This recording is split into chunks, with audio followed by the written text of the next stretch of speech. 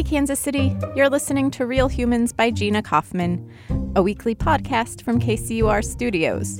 On this episode, I guess I'm ballsy enough to be like, hey, I think about this weird thing. Anyone else? And more often than not, I found that people do. They just don't say it. After a rough couple of years, stand-up comedy is back. And we're going to hear the story of what one local comic was up to when things went quiet.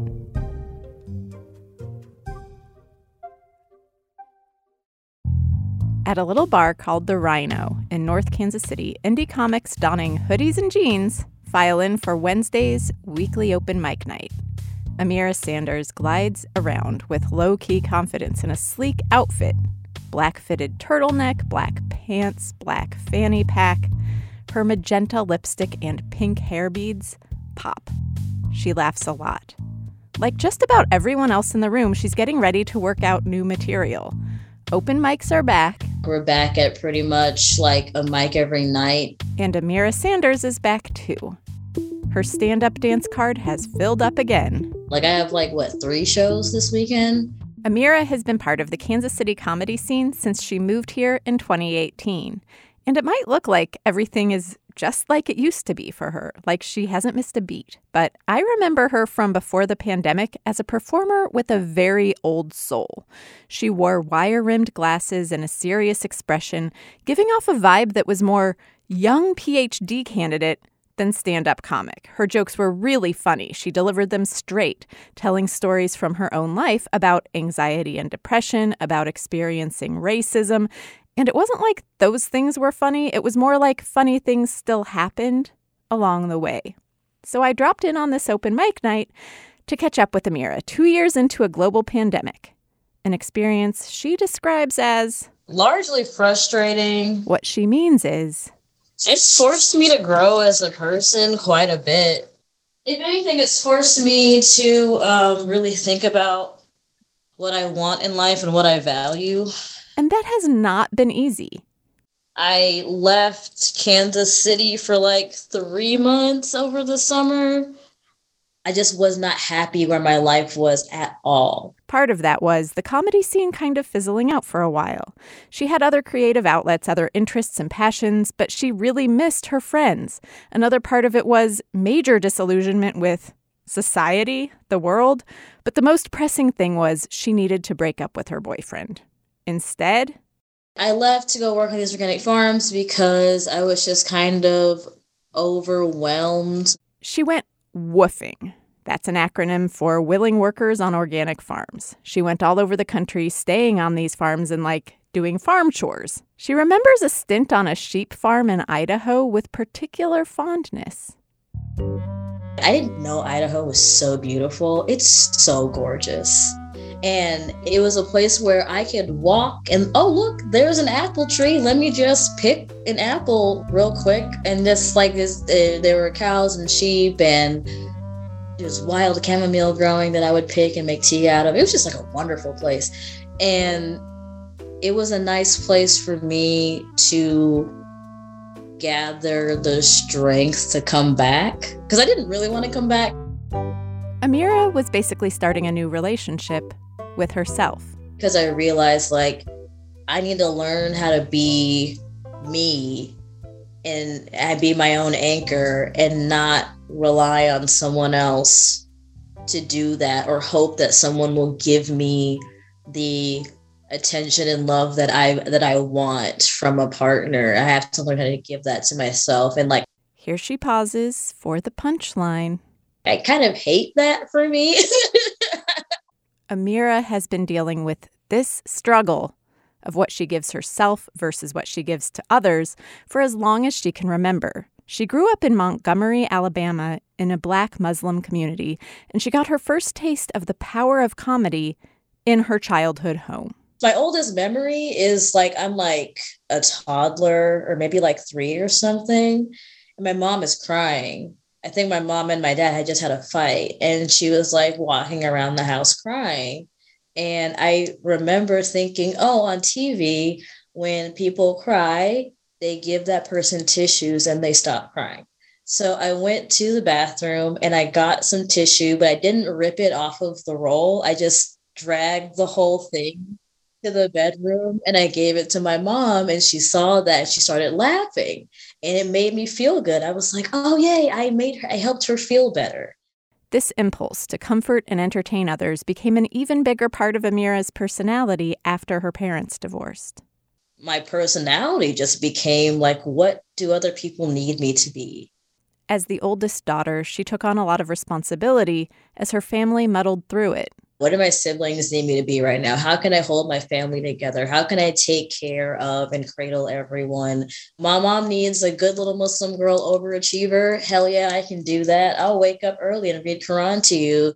A scholarship brought Amira to the University of Missouri in Columbia, and that is where she got her more formal introduction to comedy. She tried improv, and she loved it. I had a blast. I had so much fun doing these like improv games. And I was like, where are you guys doing this? I want to do this more. Amira joined the improv group on campus where she was the only Black woman. And that whole dynamic got weird.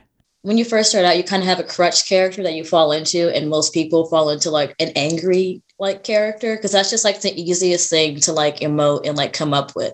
The conflict's already there. I'm angry. You don't have to like think more about it, The angry character for beginners is one Amira tried out like everyone else. I did get considerably better as time went on. But when she tried to hang out with the other people in the group, her many overtures went blatantly ignored. On a particularly bad day, she confronted them about it. I was like, you guys are really exclusive, you know that? In response, someone messaged Amira privately to tell her what the problem was. She'd been too aggressive. Amira was hurt and puzzled. How could people who never talked to her outside of improv games have any idea what she was like? This specific girl had not spoken to me directly in conversation for the entire 3 years I had been there. Then it clicked. They thought she was the same as her character. I was like, you know what? I'm funny on my own anyway. I don't need a group. Amira quit improv immediately. She took her first stand-up set to an open mic night at a club in Columbia. Not a campus club, a club. She got herself really amped up, practicing at home in front of her mirror, and then... And I fucking killed. My first set ever, I fucking killed. I have witnesses that you can contact to confirm. It felt so good. To have these thoughts that I thought were funny and my experiences and have it resonate with people, it made me feel like I belonged. It made me feel powerful. That's a feeling she's still chasing as a comic here in Kansas City. In one recent bit, she confesses that... I didn't grow up around white people, I'm going to be honest. I didn't. I only saw you guys on TV. Pretty much everything I learned about white people came from horror films. So to me, all of you are Catholic. Yes. So she gets into her outsider's perspective on Catholicism. Communion. I did not know that the crackers weren't flavored and that the wine was watered down. I just feel like that's a lost opportunity. Imagine flavor blasted Jesus. In another bit, she riffs on the strange experience of having people comment extensively on her posterior. The time that really threw me for a loop to does it really stick out that far was I had that thought. I was I can't see it, it's behind me. So I was going through an airport in South Korea. I was traveling and it was super late at night. It was 3 a.m. and I'm going through security. Right, I'm the only person going through. There's one lady security officer. I put my things through, they're fine. She's all right, cool, have a good evening. And I'm great. And I start to get my things. And I bend over to go pick up my things. And I see her stop. And she looks very confused. She's hold on, what? Hold on a a second. She grabs a security wand and she's like, that has to be cocaine. That can't all be ass.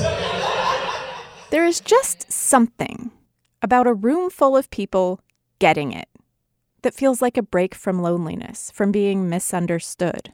Still now, I feel like I occupy the outskirts of accepted society. Even in the society that I grew up in, like the Black Muslim society, I was always a little weird there, and then I was weird outside of that too. Ameera says that after her shows, people come up to say they identify with the stuff she talks about, which is even better in some ways than hearing them laugh. I kind of want to be that for people. It's what she missed in 2020 when comedy tried to make a switch over to Zoom. Stand-up doesn't work that way. Because you don't have that call and response of joke laughter is what stand-up is. So if you take away one of those things and it's just like, oh, now I really feel like some schmuck just saying things through a microphone. So the conversation with the audience, the one that gave her that feeling of belonging and power, she had to learn to have that conversation with herself, alone. And now, having that live comedy scene back is huge. Coming back now, it's been awesome. You can come to Kansas City and get good at comedy because there's stage time, but it's not oversaturated like New York or Chicago or LA, where, you have hundreds of people on a list at an open mic or whatever.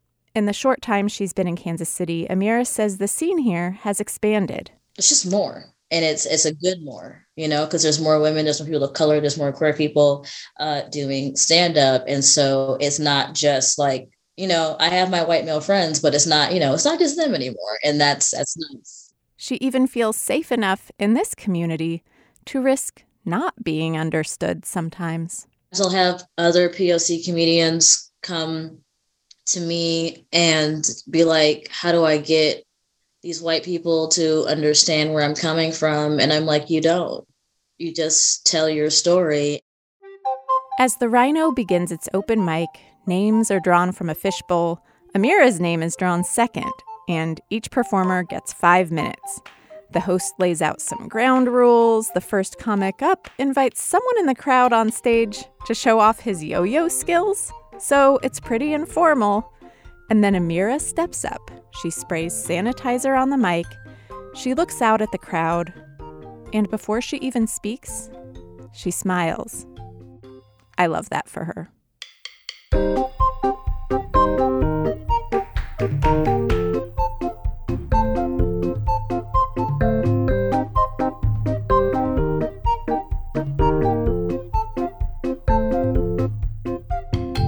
That's it. Thanks for listening to Real Humans by Gina Kaufman.